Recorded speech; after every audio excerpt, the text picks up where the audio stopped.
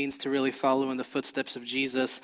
And as I mentioned last week, this sermon series really is about the basics of what it looks like to be a disciple of Jesus. And for some of you, I've had conversations with you and you've said, everything you're saying is nothing new, which always is like something you like to hear as a pastor. We've heard it before. But the secondary part of that sentence is, but it's something that we need to hear again. And so whenever I hear that, it's just a reminder that the Spirit of God really is leading not only in my life, but in the life of the church. And so many times we have to be reminded of the basics of our Christian faith, because if we're not, then sometimes it's easy for us to forget. And so we'll often preach sermons, or I'll often preach sermons about how Jesus must be the anchor of your life, even in the storms and in the tumult of life. But sometimes it's hard to really kind of put flesh to what that means. And so if you haven't listened, you can binge watch our sermons online. You can just go to our church website.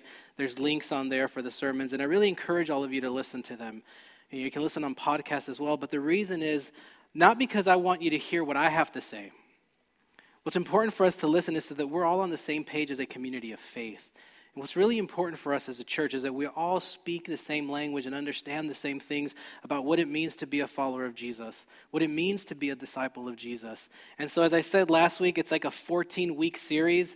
But as I keep thinking about it, I realize, well, this is really great practical stuff, but I'm going to need some extra weeks at the end. So we may go for 20 weeks on the series on what it means for you to live a life that is cultivated. And I'm excited for it. It's one of these series that for me, it's, sometimes as a preacher, you have to get up every week. Some weeks you have something to say and something you want to share and something that you just can't hold in. And other weeks, because for whatever reason, it's harder to say some of those things. And so this sermon series has really just sparked this passion and this happiness and this joy within me. And so if I go a few minutes longer than usual, it's because there's just so much to unpack. There's so much beauty in this. And this is so that we can all begin to experience the fullness of life in Christ. So this morning, we're going to be looking at what we are calling witness. Your story matters. So let's pray. Heavenly Father, you've brought every single person to this place here. Some you've brought here willingly. Others were brought here reluctantly. But whichever way that we came here, we know that we are here to hear a word from you. So it is my prayer that you would silence all of the distractions, the worries, the annoyances, the hurt feelings, the anger, all of that stuff that seems to get in the way of our lives. We just ask that for the next few moments you silence all of that. And that as we open our hearts and our souls to you, that you would teach us that which we need to hear this morning. In the name of Jesus we pray. Amen. I want to begin by telling you a story that you are probably familiar with. But I want to show you this picture. Some of you may have seen this if you've watched the news or been on Facebook. His name is Donnie Johnson. This man, on May 16th of this year, was executed for the murder of his wife in 1984. He's in Tennessee. He was the second person executed in I forget how many years. It was a big deal because they started, I guess, to do that again. He was guilty of murdering his wife. Now, this is not a sermon about capital punishment. Because I think if we're divided down the line probably, just the way life is. But this man went to jail, guilty for what he did. I'm not going to tell you how he did it because it was kind of gross. But he went to jail, and when he was in jail, in prison, he gave his life to Christ, and then he became a sort of a prison chaplain who was then beginning to minister to other people and leading other people towards Christ. Now, when we hear a story like that, oftentimes, because we're skeptical, we say, come on, I would turn to Jesus too. What else are you going to do if you're going to be there the rest of your life? Let's be honest. We're a real church here. Sometimes we think that, how could that be real? But this man not only became a Christian, but he became a Seventh-day Adventist. And the week before he was executed by lethal injection, the week or a few weeks before, he was made an elder in one of the churches in Nashville, Seventh-day Adventist Church. His stepdaughter, so the daughter of the wife that died, became an advocate for him because she saw how much he had changed and what he had been doing. I mean, everyone was advocating to the governor of Tennessee, and what they were asking was not that they would release him, But all they were asking is that they would allow him to live out the rest of his life in prison as he continued to minister to other people, because what he was doing, like obviously he had a repentant, remorseful heart and had given his life to Christ, and he was doing something good. He was doing something that had eternal consequences for people in the prison system.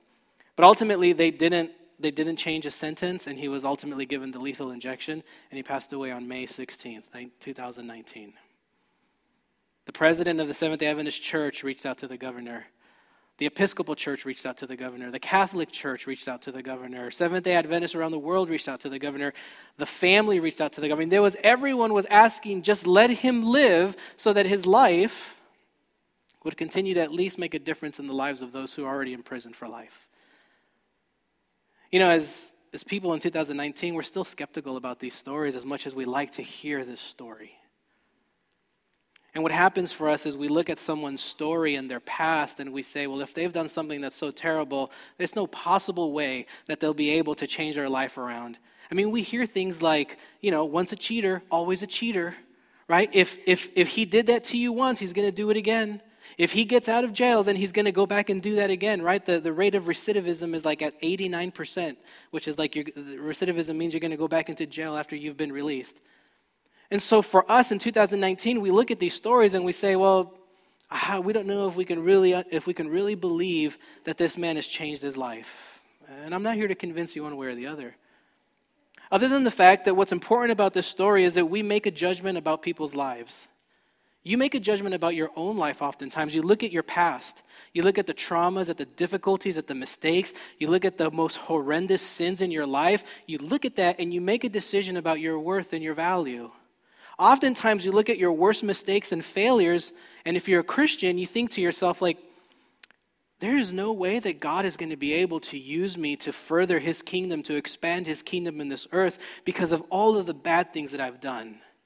And we do that to ourselves. We ascribe these limiting beliefs to ourselves, and we say, like, we must not be valuable enough or worthy enough to be able to do something good for God. But what we find in this story, at least from what we know, is you could literally do the most horrendous thing, and somehow, some way, through the grace of God, God can still use you. And you don't have to buy this story, and I know that it could be challenging to accept it, so I want to give you a story from Scripture to kind of show you how, at least as Christians, we do believe in the power of forgiveness and reconciliation. So I'd like you to, if you have your Bibles, or if you want to look at the screen with me, I want to invite you to look at Acts chapter 22, a story we know pretty well if we've been in church. And it's the story of Paul's conversion, but I'm only going to do a few verses of this. Here's what it tells us. Brothers and fathers, listen to the defense that I now make before you. This is Paul speaking. Paul wrote more than half of the New Testament. So much of the theology that we have as Christians, as Seventh-day Adventists, is based on the writings of this man that I'm going to share with you about.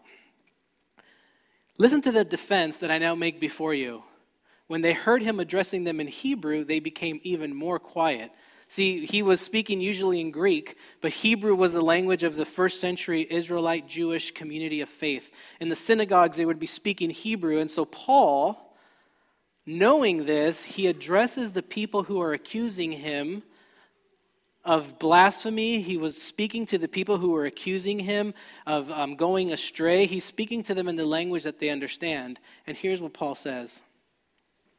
I am a Jew, born in Tarsus in Cilicia, but brought up in this city at the feet of Gamaliel, which was one of the very respected rabbis of the time.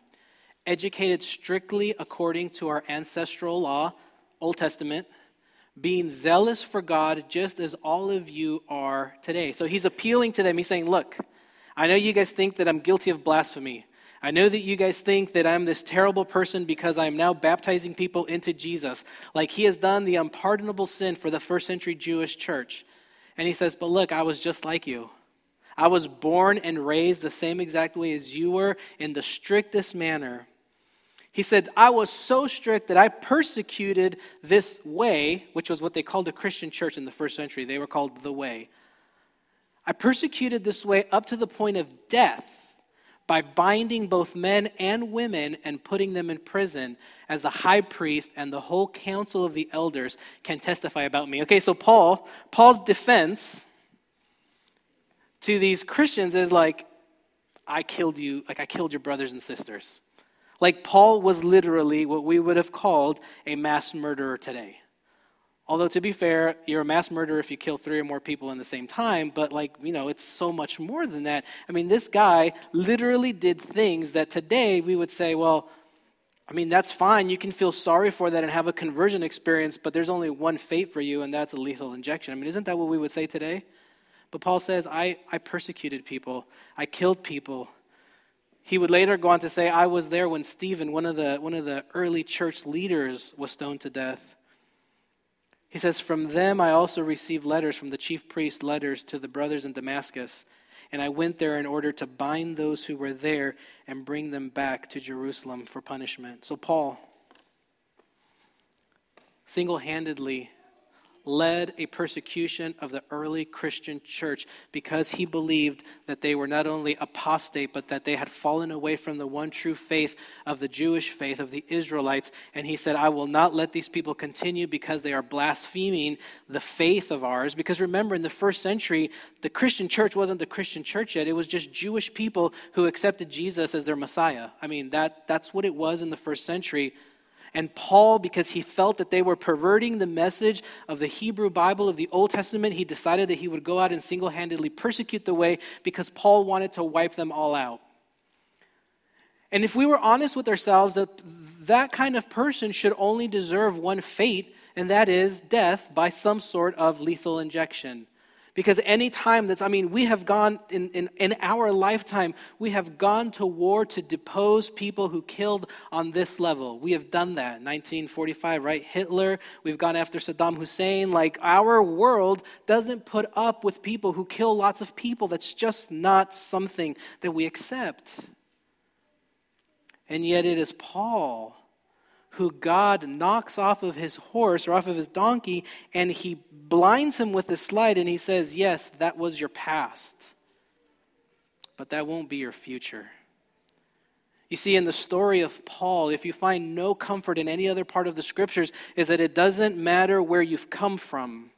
It doesn't matter the things that you have willfully done in your past, even if you thought you were doing the right things. God can still use you if you are willing to turn to Him. In fact, so many times it's often the people who have in many ways done the worst things when they repent and turn away from that life that God actually uses in much more powerful ways, because then God uses them to send to the people that someone like me could never reach. I mean, let's just be honest. I was born and raised a Seventh-day Adventist. I never had rebellion for the most part, I think, in my life. I never went wayward. I never had a prodigal, son experience. In my family system, I like to keep the peace and everything just kind of steady. And so that's how I've lived my life. I never went off to party. I never did all the stuff of the testimonies that you hear. I'm just like, I was a pretty good kid and now I'm a pastor. I mean, my mom would probably differ, but, her opinion. But what we find in the Bible oftentimes is whatever sin you're most ashamed of in your life, like God can still use you if you have an open and willing heart to serve Him in light of your previous life, not despite your previous life. You see, you can't change your past. None of us can change our past. Now, you can either give in to the past and say, well, my value is determined by the things I've done or the things people have said about me, the way I was raised. I mean, we have thousands of hours of tape in our minds from how we were raised. And if you were raised in a loving home where you were encouraged all the time and your parents showed up to all of your, baseball games and volleyball games and they were there to support you, like that affects you in a positive way. But if you experienced trauma in your life growing up, if your parents were critical, if your parents weren't supportive, if your parents were constantly yelling at you, like that affects you too. But that doesn't have to have the final say in your life. The beauty of the hope that is found in Christ is that whatever your past is, God can use that and transform that so that you can participate in expanding the kingdom of heaven here on earth. It's like that really popular line that says, God can turn your mess into your message. But But it doesn't matter what happened in your past. What matters is if in the present moment you are willing to follow Christ wherever he leads you. Now, some of you are saying, yeah, that's great, but how? I would encourage you to listen to last week's message, which is a whole sermon on what it looks like to turn away from the life that you thought you were defined by and live a life that is defined by who Christ says you are. And so I want to share with you another story, because this morning, it's about your witness. See, every one of you has a story to tell. Every single one of you, your life is a story that you're telling that you can either use for good, for the benefit of others, so when they hear your story of faith, they will say, I like that. I want to know more about that. Or you can use your life, your story of your life, and just become bitter and upset and angry at the world because it wasn't idyllic. Let's just be honest. None of our lives were idyllic. Amen? Maybe some of you were. My wife's life was like close to us. I'm like, I don't know you anymore. Like, her life was great. Her parents were really amazing. But like for the majority of us, we had to go through some rough stuff in our lives. But we don't let those things define us. We allow Christ and the Spirit of God to define our worth, our value, and how we will participate in that. You see, because all of our life, your testimony, your story of faith isn't just about how wonderful you are. The story of faith is about how wonderful God is, what God did for us, what God continues to do for us, and how we can share the power of God in our lives. That's what a testimony is. So the reason that I've called this sermon Witness is because your life is giving witness to something right now. You're either giving witness to the power of God to resurrect, to reconcile, to redeem you, to make you come from where you are to where you're going and say, God has done this for me. Or you're putting out this negativity, this, the fact that, my life was terrible and it's always going to be terrible. But it's up to you to decide which story you're going to tell. Are you going to live for yourself and ask for pity from others? Or will you live for Christ and allow God to turn your pain into a testimony and witness to others? So I want to share with you, there's like one more, this Bible verse and another passage that I want to share with you as we continue to explore what it looks like for you to be able to tell your story of faith. 1 Peter chapter 3:15 says this, always be ready to make your defense to anyone who demands from you an accounting for the hope that is in you. Now, we've often read this verse, I've talked about this verse, and I've said, see, this verse tells you that you need to have Bible verses to prove why you believe what you believe. Like, this is traditionally how we've always understood this passage. But as I reflected on it a little bit more this week, what's important about this is that second part of the sentence that says, for the hope that is in you. It doesn't say make sure that you give a defense for your beliefs, for your doctrinal statements, for what you believe to be right or true. He's not saying any of that. He doesn't say be ready and have a list of Bible verses so that you can go and pound someone over the head and tell them that they're wrong because of how they're worshiping or the things they believe. That's not what he's saying. He's saying make sure that you know how to share your story of the hope that is in you. The hope that is in you is Christ. The hope that is in you, what Jesus is asking, what the Bible is telling us is, do you know your story of faith? Can you share how you've looked back over your life and you've seen how God has been present, even in those difficult moments in your life, and say, God was there. And maybe you weren't aware of it in the moment, but the Christian life is about being able to look back and saying, I can recognize that God was there, even though it was a painful experience. You see, every part of your life is leading up to this moment, and whether you are open to sharing and being the testimony to those who are around you. Every nuance of your past, every suffering that you've experienced, every trauma, every mistake, every sin, everything from this moment on as you're hearing my voice in your past has been leading you to this and continues to lead you forward because God is asking you to participate in his remaking of this world until he comes again. Your story matters even if you don't think it's that important. Because God always has someone for you to share that story with. And I want to just kind of share this last scriptural story because I think it is defining for how we begin to see everything that I've been saying. Joshua chapter 4, verse 1. The Israelites have come out of Egypt, all right? They've wandered in the desert for 40 years.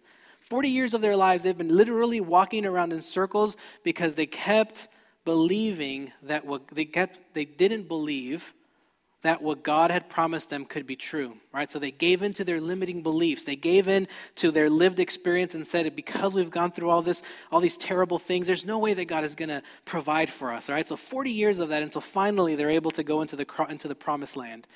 And here's the story. It says, when the entire nation had finished crossing over the Jordan River, the Lord said to Moses, select 12 men from the people, one from each tribe, and command them, take 12 stones from here out of the middle of the Jordan River, right, because it had been parted, from the place where the priest's feet stood, carry them over with you, and lay them down in the place where you camp tonight. Ark of the Covenant was coming. The Ark of the Covenant, when the priest touched the water, would separate. It was God's way, his presence of being there. This wasn't the first time these Israelites had seen this, and yet they still have a hard time believing. So God tells Joshua, take 12 men from each of the tribes of Israel and have them each pick up a stone from the middle of the river. Then Joshua summoned the 12 men from the Israelites whom he had appointed, one from each tribe. Joshua said to them, pass on before the ark of the Lord your God in the middle of the Jordan, and each of you take up a stone on his shoulder. So think about how big these were. One for each of the tribes of the Israelites, so that this may be a sign among you. When your children ask in the time to come, what do these stones mean to you? Then you shall tell them that the waters of the Jordan were cut off in front of the ark of the covenant of the Lord. When it crossed over the Jordan, the water of the Jordan was cut off. So these stones shall be to the Israelites a memorial forever. Just pause there for a second. He says, take these stones from the middle so that it's a reminder of the power of God in your life. You have seen firsthand what God can do, literally turning their mess into their message. Literally taking the terrible life that the Israelites had lived as slaves, wandering in the desert. He says, this will be a reminder that God not only rescued you from Egypt, he provided for you in the desert, and now God is giving you a future in the promised land, a land that is filled with milk and honey, a land that you will have everything you could possibly need or desire. And there was these stones that he was supposed to erect as an altar. So I want to pause there for a second. Those stones were supposed to be a memorial. Those stones were supposed to be there so that when their children asked them, why are those stones there? Like, what is the purpose of those stones there? It's so that they could tell them the story of what God had done for them. Every one of us has some sort of stones in our lives that if we look back and these stones are experiences in our lives, might even be painful experiences in our lives that we can point back to in the story of our faith and say, even though I thought that was the end of me, God was present leading me forward. Yes, that was painful, and I didn't think that it would have any redeeming value, but now as I look back years from that thing that happened, I can now see that even though God didn't make that happen to me, there was still purpose behind some of my suffering. You know, so many times we're so busy focused on the things that aren't going well. We're so busy focused on the things that we wish God would do for us that we forget to look back as the Israelites did and said, those stones, that's what God did for us when we thought that there was no more hope. You see, for you as a follower of Jesus, it's important for you to look back over your life, reflect and say, God was present there. It's not that hard to do that. It's not that hard to look back and say these life-defining moments or these thresholds of your life and say God was present there. But if you feel like, hey, Pastor, like if you want me to, I can get up and do my testimony right now. Like if you know those stories, great, then I would encourage you to do something that takes a little more intention. Is maybe at the end of your day, each day, you can look over the last 24 hours of your day and ask, where was God present today? You see, so oftentimes we want to hear the voice of God. You want to hear the will of God. You want to hear a word from God. And so many times we think it's in our future, but really if we're honest and we look at Scripture, so much of what God is talking and speaking to us, not in an audible voice, but like through our experience, is from the life that you've lived. And you just have to pause for a moment, long enough pause from the noise of life and just ask, where was God present in the last 24 hours? I guarantee you that if you can do that, your life of faith will grow exponentially, because now you'll be having this dialogue with God about how he has been present throughout the day. And so then you'll realize that when you were sitting in the drive-thru waiting for your cup of coffee at Starbucks and you had this thought about whatever it is, and you realize, well, maybe God was present there. Maybe it's in the interaction with the person at the checkout stand at the grocery store, and they just are happy to see you, because we all know our grocery store clerks, by the way, right? And so maybe we realize, well, like maybe God was present in that moment. Maybe just as I was driving home and I was praying out loud or praying to myself, maybe God was present in that moment. Maybe as I walk through the doorway of my house to see my wife and my daughter, and in that overwhelming joy to be able to be home with them again after being gone all day, it's like maybe God was present there. And then all of a sudden you begin to realize, whoa, God was present with me all day. I just wasn't aware of it. All of a sudden you begin to experience the power and the presence of God, and all of a sudden you're going to be picking up these different stones on a daily basis and saying, this is the story of how God was present to me in my life and how God pulled me through. And all of a sudden your testimony isn't just about what you did in your past, but it's about how God is continually present in your life today. You see, you very, very rarely convince anyone about believing in Jesus by giving them a Bible study with 10 Bible verses. I'm just going to tell you that, spoiler alert. Unless they're ready and open and willing and they come to you. But I can tell you that in 13 years of professional ministry, I've never out-argued someone on the basis of my understanding of the Bible. Never. But I can tell you that when I've shared my story of faith, that when I share how God transforms me, how God has been there for me, how God has turned some really painful experiences in my life to something that now I can say, like, thank you, God, that I'm here and I'm not there anymore, but I can see why I had to go through some stuff. Now I can tell you that when you share your story, your testimony, people can't argue with it. Some people might, but people can't argue with your lived experience. But you see, if you're not attuned and aware and awake to where God is present in your life, you're going to have a very hard time sharing about the power of God in your life. And so you can either look at all the pain and suffering in your life and say, God's not there. Or you can say, God was there. And as difficult as moments were in my life, God is using those to inform me and build up my faith. So I want to share 2 last quick Bible verses for those of you that like to have Bible verses to underline. When you think about your testimony and your story of faith, think of what the psalmist in chapter 22, verse 22 says, I will tell of your name to my brothers and sisters. In the midst of the congregation, I will praise you. Your story is praised because your story, remember, your testimony is not about you, it's about what God has done in your life.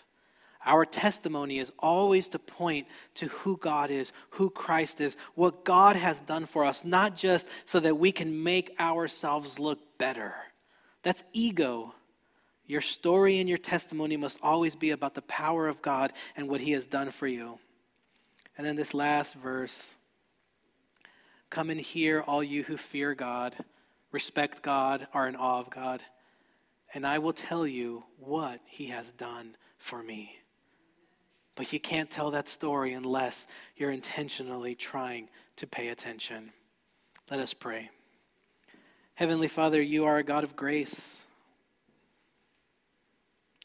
As we wrestle with the teaching from this morning, as my friends who are here this morning, Lord, who want to have a testimony of faith, who want to kind of connect to these stories that we've read in the Bible of how you have redeemed even murderers, at how you rescued the Israelites who you did impossible things, Father. We want to be a part of that bigger story. And we know that you're bringing us along that story. It's my prayer for my friends who are here this morning, for our family here, that you would teach us to see you in the daily rhythms of our lives. That we wouldn't just long for eternity with you, but that you would show up in such a way that we would know that you were present every single day with us. Father, so that when we go into eternity and spend eternity with you, it will just be a continuation of the life you've given us here. In the name of Jesus we pray. Amen.